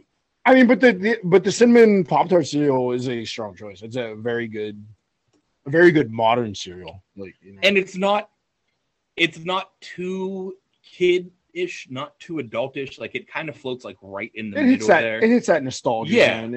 The adults like it for the nostalgia purpose, and it is like just a small version of a Pop-Tart. The kids like it because it's got enough sugar content behind it. It got the sweetness that you want out of it, but it is actually somewhat healthier too. All right. Well, we are closed up on our picks then. Yeah. So now we got to go for the overall.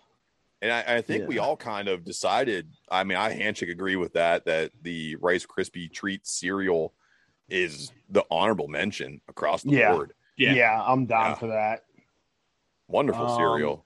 I would even go as far as to agree, because we normally do that the best four gets 2 picks in the final Mount Rushmore. Mm-hmm. I would even go as far as to say we don't even need it this time. Well, no, I think we need it. That's how the game goes, though. That's how the game goes, though. Like, so we got to see. I don't really know who has the best. I mean, I will not vote for myself. That just seems conceited. And given that Josh picked Cookie Crisp, I have to pick Matt, even though he picked Corn Flakes. I almost want to pick myself. I almost want to pick myself because Corn Flakes is solid, but it's kind of like it's kind of like a middle of the road. It's safe. It's very safe. I admit. But I feel like a real jerk to pick myself. And that's fair because we normally say we can't pick ourselves on this. So that's fair. Are we not allowed to pick ourselves? Well, I'll break this for you. If I had to vote for a person, it would be Adam because I feel like Josh and I threw a pick at each other to rib each other. So, all right, Adam took it 100% serious, and then Josh and I decided to shotgun the fuck out of each other during the segment. So, Adam, you win. So this is exactly where I wanted it to come down to with my Cookie Crisp pick, because only the second pick can go from any list. And I know for sure Adam isn't putting Cookie Crisp on that final mountain. Yeah, which is fine. So my vote for the best list is going to be Adam. All right. I agree. Too. Yeah. Well, let's just thank you guys. I appreciate it. I did take this serious. The Oreo O's kind of put me on there for you. I really appreciate that. I take a lot of pride in my breakfast cereal eating. But I say for our final Mount Rushmore, since it went this way, let's just go in order. Josh, you pick your final, and then Matt, and then I'll pick 2 at the end here. Okay. Sounds good. I'll run with that. Yeah. I mean, there's no debate for me. It's Cookie Cinnamon Crisp. Toast Crunch all the way. That's number one in my heart, number one in my mind, endorsed by Thug Rose herself. Number one in your heart, number one in your programs, folks. Cinnamon Toast Crunch. Coming in strong. I'm glad you picked it, or else I would have had to pick one off your mountain. Well, Matt? if Cookie Crisp, or if I didn't take the Cinnamon Toast Crunch, I would have taken the Rice Krispie treats. Yes. Yeah. Maddie, For sure. who you got?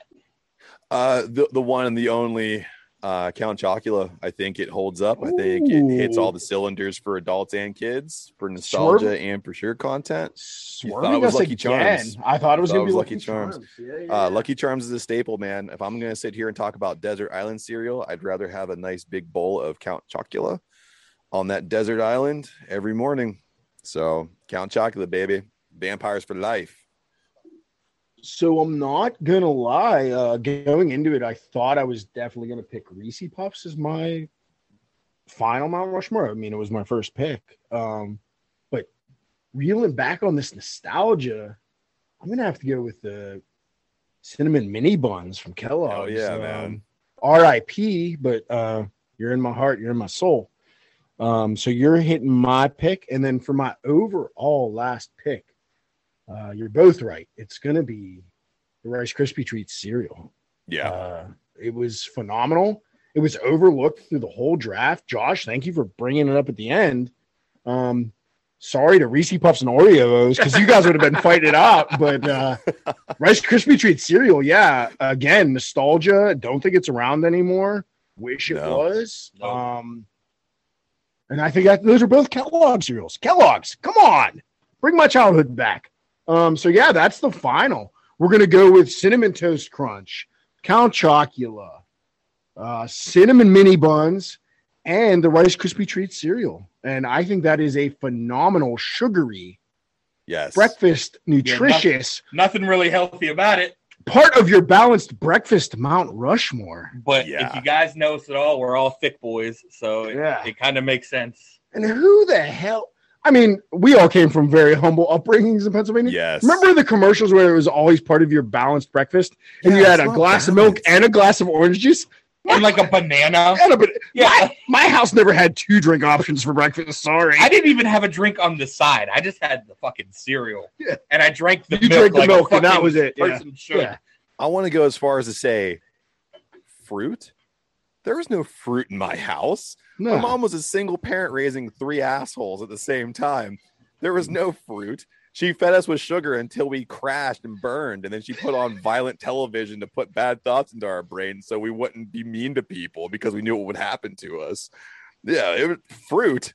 There's no fucking fruit in my house. The only fruit in your house is the peach schnapps. Yeah, exactly. Jesus Christ. And there was never any of it left because my mom would chug it all. I was gonna say those blueberries in the cupboard was his fruit, But he was a Chocula man. I was a chocolate man. Yeah. We were poor as shit, but we always had Count Chocula. Thank goodness. Thanks, Mom. Appreciate you. That's why I'm thick now. But hey, man, yeah, guys, thanks for doing that Mount Rushmore with me. It was a little passion project of mine. I got real into it this week. Long overdue. I think it's always fun to go over the things that we like from all facets of our life. I was going to say the one thing that I was going to ask you guys, you ever had a bowl of the Good Spoon? Like that cereal that's actually not that bad for you? I don't even know what the hell that is. I've heard it in podcast ads, but I haven't had it yet. I've wanted to order it. Have you tried it? I got the sampler boxes. There's three you can get in a sample box. Sampler, like little 8-ounce boxes. Right. And they were all actually not bad. I mean, they're not like gonna knock your socks off, but it's like 2 carbs per serving and the sugar's super low. There's a good flavor to them. I wouldn't put it on my Mount Rushmore, but if people are like, I can't take the sugar bomb, that Good Spoon's actually pretty good. I did enjoy them. Like from the ads and from the pictures I've seen of it, it just seems like Kix with like different flavors on it. That's exactly what it is. Is that pretty much where it's at? Okay. Yeah, that's what it is. You know what? Then that wouldn't be that bad. I like a good bowl of Kix every now and then. So yeah, I did like the peanut butter Kix. Peanut butter Kix. Those were real shit. Yeah, those were real good. So before we dive too far into nostalgia, make this a rewind. rewatch podcast. Let's just do a second Rushmore. Let's go. Yeah, just take it right back in. This is our B project. Rewind. So I want to know, guys, if you're ready to enter the news corner. Let's do it. Let's do it. So there is an article that's been making rounds on the internet where a woman was charged with a felony for not returning a VHS tape. She wasn't aware of this till 21 years after the videotape had been rented. So a woman from Texas, she doesn't remember renting a VHS tape 22 years ago, let alone that she didn't return it. And the place she rented it from shut its doors more than a decade ago. But the unreturned tape led to her being charged with a felony. Not only a felony of theft, felony embezzlement of rental property.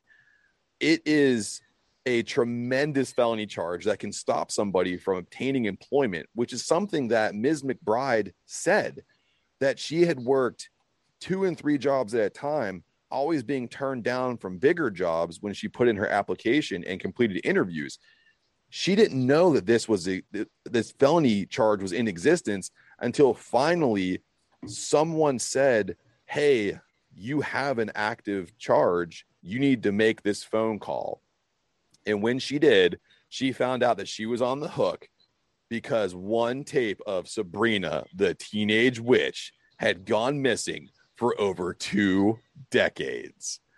How would you guys like that you're getting a felony embezzlement charge because of Sabrina, the Teenage Witch? I mean, what a way to ruin your life over Melissa Joan Hart, right? Like, oh Yeah. my goodness. I mean, ask fucking 15-year-old me. I might think about ruining my life for Melissa Joan Hart. But yeah, I mean, crazy. Because if that pops on a background check, they don't have to tell you. Like, whoever No. told her is a saint. Yeah, absolutely. And I don't even know how much detail you get in a background check. It might just said felony embezzlement. That's it. Like, not for an unreturned tape over a decade ago. Like, so I feel for the poor lady. And I saw in a follow-up article that she's blaming a guy she was dating at the time for renting Yes. it on her card and stuff. So it possibly wasn't even her fault, which is Yes. even worse. But yeah, it's nuts. I don't know how long it has to be gone for it to become a felony, but A felony Oh, embezzlement. yeah. So the angel of saving grace comes in the form of the beloved Department of Motor Vehicles, because Ms. McBride tried to go and renew her license back on April 16th. She received a response from the DMV stating that, hey, here's a case number, here's a phone number, you gotta take care of this. She was quoted to say, I called it, and the lady who looked up the reference number and told me it was a felony embezzlement charge, I thought I was going to have a heart attack, which I can agree with that. But looking further into this isn't the first instance of someone being charged with a felony for something of this nature. Similarly, in 2014, a woman from South Carolina was at the sheriff's office for other matters when she found out she had a warrant for an unreturned 2005 tape of Monster-in-Law. She had to spend the night in jail because her bond hearing couldn't be held until the next morning, and that's when she was released on a $2,000 cash bond. I'd definitely rather be accused of stealing Sabrina than Monster-in-Law. Yes. Yeah. Not by a far stretch, but by enough. But marginally, but it's Yeah. it's enough to count. Yeah, it's enough. Yeah. I think if someone was like, hey, Sabrina the Teenage Witch is going to be the reason why you go to jail, I'd be like, oh, well, at least TGIF finally caught up with me. Right. I mean, I made fun of the lineup when I was a kid, and it's only fair that Melissa Joan Hart takes a part of my life like I made fun of part of hers. So it's just, we're even Stevens. Thanks a lot. Well, what So- hurts worse about that is Sabrina is now on, I think, Hulu. Yeah. Yeah, it is. You don't even need the tape anymore. Just Yeah. stream it. You pay $5.99 a month for limited commercials, and you can watch it all you want to. Get Verizon and get it for as Yeah, part of your yeah. plan. There you go. I mean, not only that, but in 2005, when that poor lady watched Monster-in-Law, she probably pulled it out of the VCR and burnt it on her front lawn and didn't even realize that it was so bad. Yeah. What a terrible thing. She should get $2,000 paid to her for watching the whole thing. Yeah, I was ready to say that's cruel and unusual punishment. I think they actually use monster-in-law during Blackwater, unethical torture of insurgents. So little Guantanamo monster-in-law. Yeah, it's exactly it. They waterboard him and have the soundtrack in the background, and people just spill information. It's ridiculous. Everyone thought it was Metallica in the background, which is equally ear-splitting, but no, it was monster-in-law. Just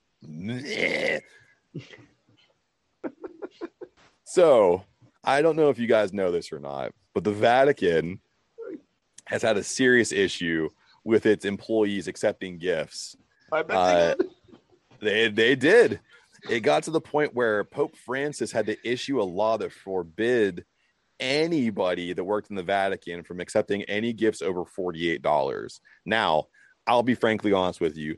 I didn't read this whole article because I kind of think that the title is of what it is. Like, you can't take gifts over $48, which is a very specific number. But I want to ask you guys real quick off the top of your heads, what is the funniest thing you can give a Vatican employee that they have to take if it's under $48? They have to take it. All right, Adam. So what about you? I think like a really nice Swedish black death metal album, preferably on vinyl, because that'll be like over $18. So I think the Catholic Church could really like learn a little bit from some Swedish black death metal. Yeah. Again, on vinyl, over $18. Yeah.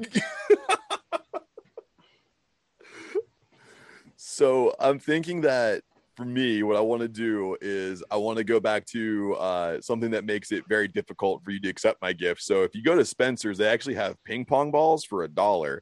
I'm going to buy 48 of them, and I will throw them one at a time at the one Vatican employee that I choose, and I'll just keep throwing them. They have to take it, so I'm throwing them, and they have to go collect all of them. It's like click, click, click, click. They're just 48 ping pong balls just all over the place. And I'm like, go chase them, God boy. It'll look really funny with them bending over chasing them in their robe, too. Yeah. With those weird sandals. Yeah. And their cool hats. The hats are cool, though. The hats are really cool. Yeah. Is this Ghost? Are we watching Ghost right now? So, speaking of ghosts. Oh my God. With Dark Side of the Ring premiering soon on Vice, season 3, I found a funny little excerpt about Mr. Brian Pillman.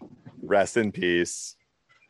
Flying Brian Pillman, the loose cannon. So I found out through some pretty routine research that Brian Pillman was quote unquote fired by the WCW as a part of a wrestling storyline, as kayfabe, as everyone likes to say. Brian got very smart and said, hey, can you fax me a real release form to increase the realism? So he was going to use it as a prop during all the filming. Since all the proper signatures were on it, he then used the document to escape his contract and wrestle in another promotion. So it goes a little deeper than that because, as you guys know, nothing that anyone says in wrestling can be true off the rip. So it has actually been written here. The reason why he left or he was ousted from WCW was that Pillman outed Mr. Kevin Sullivan as a booker during the February 1996 Super Brawl 6 pay-per-view in a strap match, I Respect You strap match. It's almost like an I Quit match. When Pillman lost to Sullivan, he grabbed the microphone and said to Sullivan, I respect you, Booker man, which outed Sullivan as the guy who books all the matches, which means he predicts all the outcomes. At that point, the ever fallible dumbass Eric Bischoff in his biography said that he fired Pillman so he can go and develop his loose cannon gimmick in ECW, then return to WCW with more legitimate heat.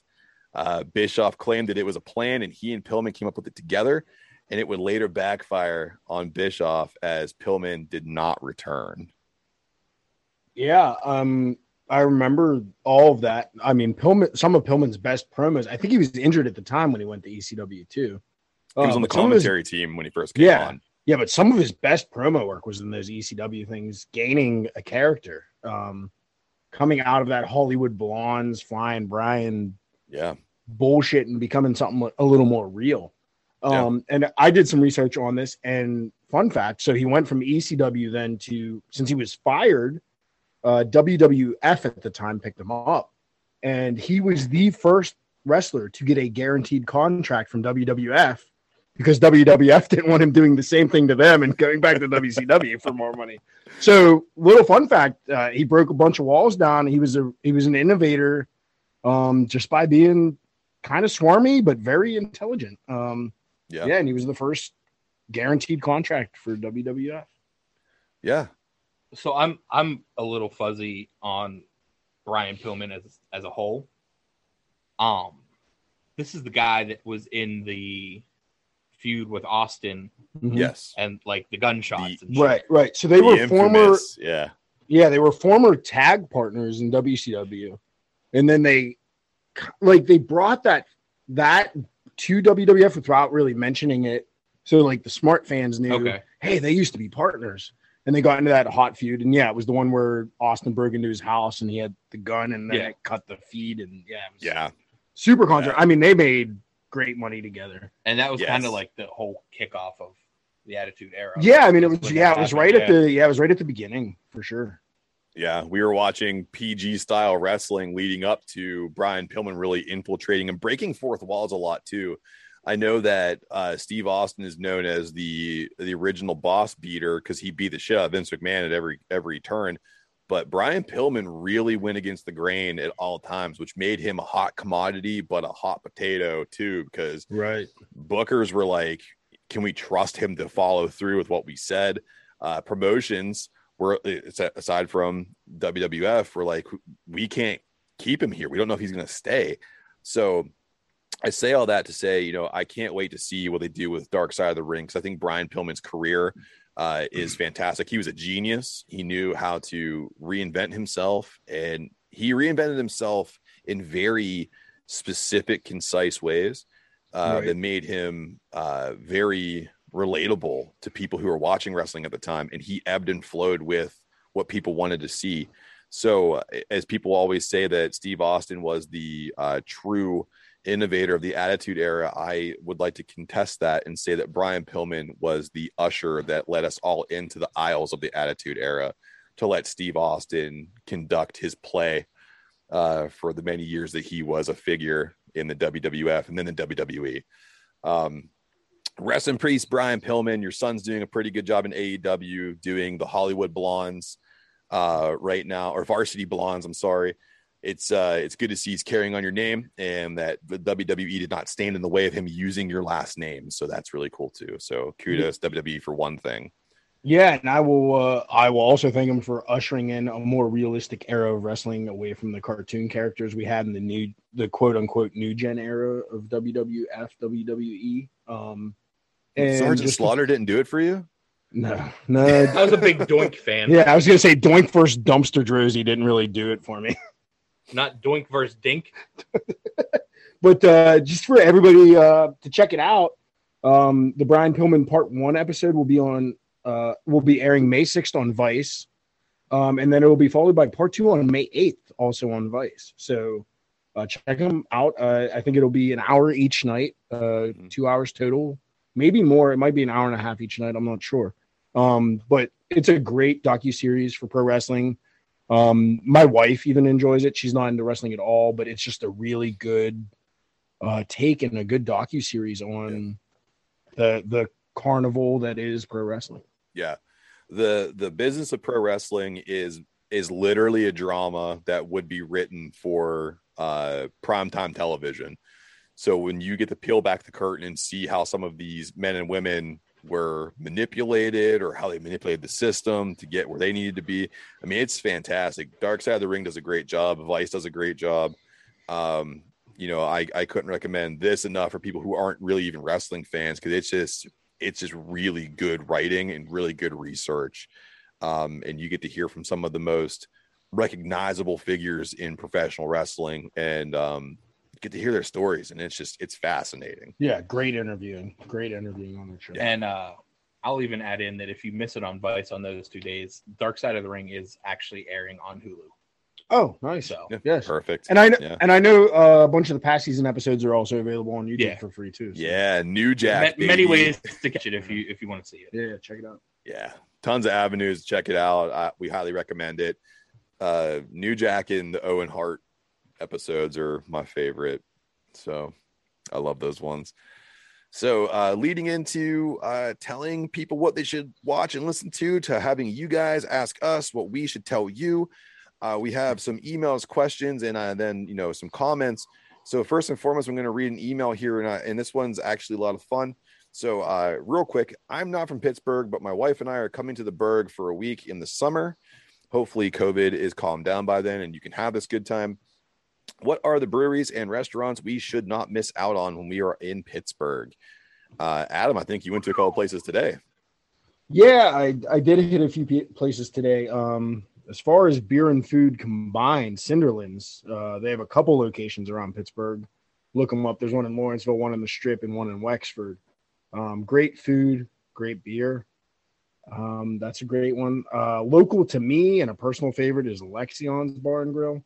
If you're looking for a classy dive, I will call it, sit at a bar, get a good sandwich, get some good craft beers that are state local and some craft beers nationally known. If you're more exploring into the craft scene, that's a good place to go.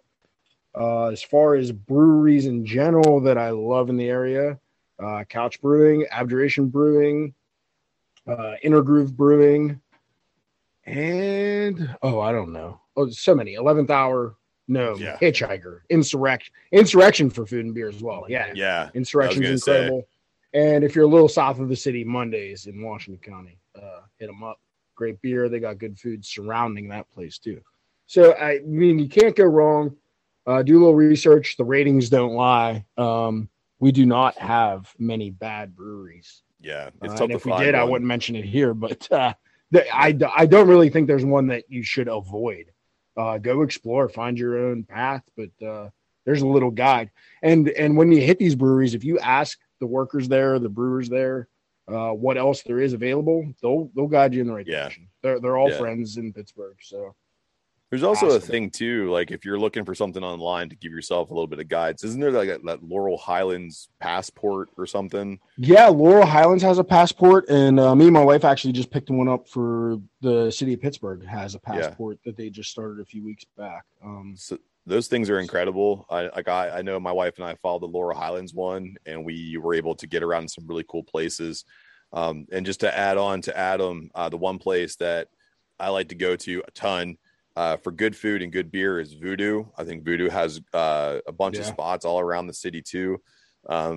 Their food is usually on point. I've never had a bad meal there, and those guys are legit when it comes to brews. I mean, I usually have a 4-pack of something in my fridge. Good Vibes is in my top 5 beers. Love that place, or love that beer, and I love that place. And selfishly, up around me, Connie Creek is a great place to go for some more traditional style beers. And the smoked wings are just on point. I really love Wing Wednesdays. Great place to go. So if you want to go outside of the city a little bit and find a little hole in the wall place, Connie Creek fits that notch pretty well. Yeah, and as you were talking, I overlooked too, because I don't get downtown too much. But especially if you're catching a game down by the stadiums, 412 Brewing and 4 Points just opened up their location this weekend down there. So 4 Points is awesome. And they're a block from each other. So please go check them both out. They're both really good local up and coming breweries with great beer and good food trucks. So check them out too. Yeah. Oh, this question was actually kind of enlightening for me because I only moved back to Pittsburgh a few months ago. And before I left, I wasn't even old enough to drink. The craft beer scene wasn't really popping. So, I mean, I really can't add much. I mean, outside of the breweries that you guys named, I'm still trying to check 90% of them out. Yeah. But, I mean, if you want, I will always endorse going to the original Permanis downtown. Not necessarily because of the food, but just the story and the history of the atmosphere. Yeah, the atmosphere, the history of it. And it's not bad. I will say the hype around it might not meet your expectations if you talk to somebody from Pittsburgh, but it's a solid sandwich. You get everything you want on it. And it's kind of like a part of history of Pittsburgh. Yeah, it is the staple of Pittsburgh. It's renowned in our area, and they franchised a bit, so they are in other states. But correct, I wouldn't go to another one if you're coming to Pittsburgh and you want somewhere to get a quick sandwich. Go to the original one down in the Strip. And I will tell you right now, word of advice: when you get the sandwich, do not try to say you want it another way than how it comes, because that does not go well. The soup Nazi shit is legitimate when it comes to that sandwich shop, and there's a reason why, because those sandwiches as they're created are fantastic. Read the menu, know what you want, and know that sandwich is coming the way that it says on the damn menu. I mean, off the bat, I'm going to recommend a capicola with a fried egg. Yeah. Oh yeah. That's the strong choice there. I hop between that and the pastrami quite often. Yep. Yeah. I am a huge fan of whenever they have the hot sausage back on, like to put that on there. Yep. That's one of my favorite go-tos. And the turkey sandwich with a fried egg. That's another favorite of mine. Amen. The only other place that I was going to recommend was that pierogi bar in Pittsburgh called Stuffed. Oh yeah, great place. As you guys were talking about this, I googled it. Google says it's permanently closed. Oh no! Right? Yeah. And I mean, pierogies are like a staple of Pittsburgh itself with Polish Hill. Another great option because you can go to any grocery store and pick up some Mrs. T's, and they do the trick. But there's nothing like a homemade pierogi. Yeah. So. Yeah, so seek them out somewhere else. We'll have to find another place. I'm sure there's somewhere around here. Go knock on some doors in Polish Hill. I'm sure somebody's cooking them up. You just knock on the door like pierogies in the house, and they're like, "You want a dozen? Do you want 2 dozen? Yeah. Make it 5, and don't make eye contact with me." That's right. So, a real quick question from somebody was, "We want merch." What's a comment? We want merch. Fix it. I can tell you right now, if you want to see merch from this podcast, I have a truckload of stuff coming to the wrestling event we are doing, the Brews and Bruises Festival. I have a ton of stuff that I'm bringing to that. So if you want merch and you want to get your hands on it first, I'm not revealing what it is until we get down there. And then I have another surprise that I'm going to unveil here in a couple episodes for merch that hopefully people get excited about. Because much like anything else, when we put something out, the best way to support what we do and help us be better is to help us out by buying merch. When you buy merch, it puts money in our pockets so we can get better stuff and we can bring better content to you. So keep your eyes peeled on all of our social medias and come see us at Brews and Bruises Festival and get your hands on some of the stuff that I'm bringing.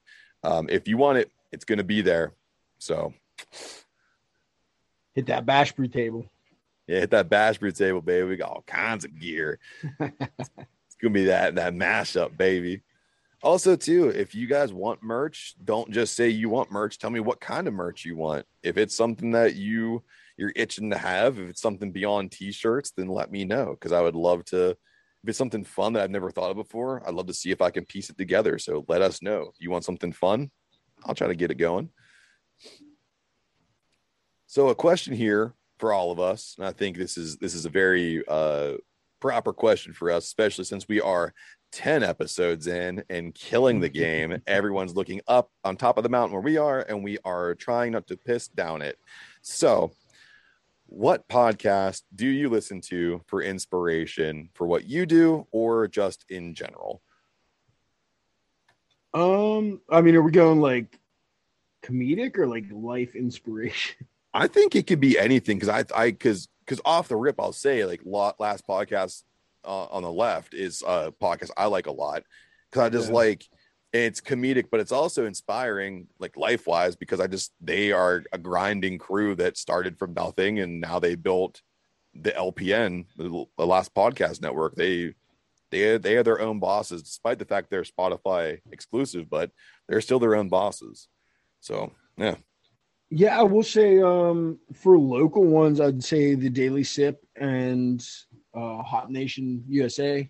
Both of them are slightly more interview based than we are, but very inspirational on just where you can go with a local podcast.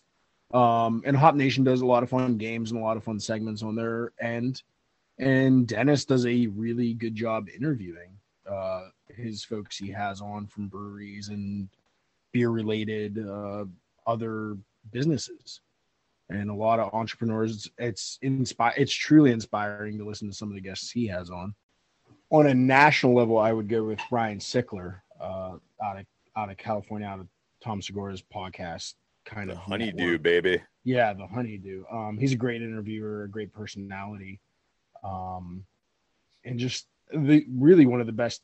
He came into podcasting like it seemed out of nowhere, but just turned into one of the greatest interviewers there are. And to go hand in hand with that, Tom Segura doing his Tom Talks, he has some really inspirational guests on, and it's kind of eye-opening. So those are, a handful of choices I have. Oh yeah. Josh? So there's really like 3 that I've really been getting into recently. I'll peruse, like I'll listen to an episode here, an episode there of some, but the ones that I really like follow and go back through and like go episode 1, episode, so on and so forth. Barstool has one that they do called Call Her Daddy. Oh yeah. And it's 2 girls that are out there just killing it in the game. And then one that I just found recently is called In Bed with Nick and Megan. So it's Nick Offerman and his wife. Oh yeah.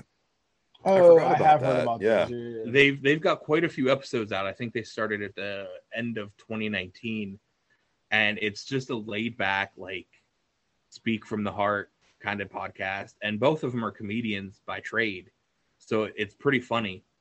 And then so I do a lot of like watching things on YouTube at night, and one of the channels that I really follow is Good Mythical Morning.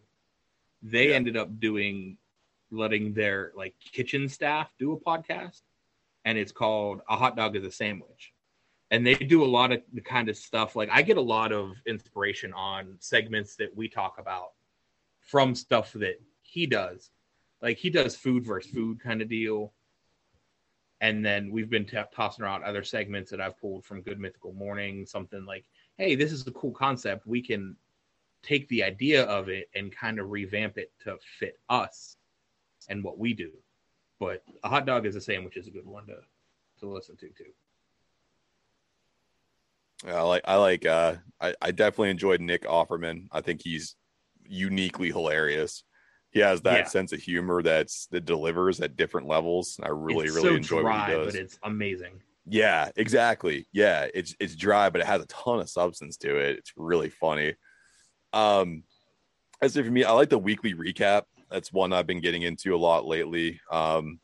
Really good banter. They're not afraid to say what they want, which is really cool. They have no problem saying what they do and do not like. And it's not, they'll say like, I don't like this. They'll say, I don't like it because of A, B, C, and D. And they'll go in depth about things. I like that a lot. I gotta concur with Adam. I love Ryan Sickler. I think he's the best interviewer. I'm amazed that nobody like a major, distributor like ESPN or something hasn't looked at him to be a sideline person. I mean, he's legitimately one of the best interviewers I've listened to in a long time. They would ruin him. They'll neuter him. Yeah, they would ruin him. I would say the one show that I can't not listen to on a weekly basis is Bad Friends from Bobby Lee and Andrew Santino. It's such a crazy mashup of styles because Bobby Lee's been in the comedy game for decades, and Andrew Santino is still like he's been in it for a minute, but he's not as well seasoned as Bobby Lee. And to hear them go back and forth and the way they can improv with each other, and I mean it's fantastic. It's just great comedy. I love it a lot. But if I had to say like a serious one, There's a podcast I listen to called Black Girl Gone. I think I mentioned it before in other podcasts we've done here. They're based out of Philadelphia, and it's true crime podcasting, but they go over like missing women of color, and they kind of crack open the cold case and go through details. It's awesome. I mean, it's important work, number one, because it's not something that you often hear about, people of color being abducted and cold cases aren't being cracked open, but just the level of study and research they do amazes me, because it's a weekly podcast and it is delivered with significant amounts of information to where I've been reaching out to them to just see, like, how do you guys actually find the time? Is this your full-time job? And they keep me guessing. They're like, maybe, and winky face. But great job, a Black Girl Gone podcast. You guys kick ass over there. But also too, we're open suggestions. If you guys listen to something and you find it to be inspiring, or you think it's funny as hell, we need to listen to it. Just like everything else, you can throw it to us in our email, decayingwtb@gmail.com, or you can find us on all social medias at decayingwtb on Instagram, Facebook, and Twitter. Let us know. And I love listening to new stuff. I'm what they call a quote unquote super listener, where I have like 15 different episodes lined up throughout the week, and I'll pick and choose which ones I listen to. But speaking of picking and choosing and things that you need to have in your life, Adam Bashline continues to bring you the best brews in the burg. So Adam, can you please tell the people who are listening what's on tap? Yeah, big shakeup this week. It's not going to sound like your typical lineup. We have Jojinator, the 9.3 double IPA, premiering in the tap room this week. On tap number 2, we have Nothing. It'll be a hoppy pilsner once everybody gets back from the draft and stops being an asshole. On tap number 3, we have the Mom Jeans Mimosa Ale. It'll be available this Sunday. Get it for the mommies you love for Mother's Day. It's a week ahead. You got a week to plan. I'll be here handing it out. Let me know if you want some. Hit them socials and DM me. With brand new art from First coming. Lady of Brews. Yeah, the labels are ordered. They're on their way. And on the 4th spot, we got the Drunken Donut, Jelly Donut IPA. Your mom will probably like those too, so get some of those while you're getting the Mom Jeans. And I mean, we got some crazy stuff coming up out of the brew lab. Starting next week, we'll be brewing again. I think we're going to come up with a heavy hitter IPA on the next one, so stay tuned. So again, we thank you guys for listening to us. If you want to find out what Adam is doing here down in the brew lab, you can follow him at @bash_brew on all social media. You can also follow him on Untapped. Please do not forget to check out the socials to see what we are throwing up on the kegs at any given goddamn time. And also, if you want to see what's going on with us here in the podcast, we are Decaying WTB on all social media. That includes Facebook, Twitter, and Instagram. And we are always open to your emails, comments, and questions at our email, decayingwtb@gmail.com. So from the Jojatorium, from the boys, until next time, cheers. Thank you, Matt. Cheers everybody. Guys.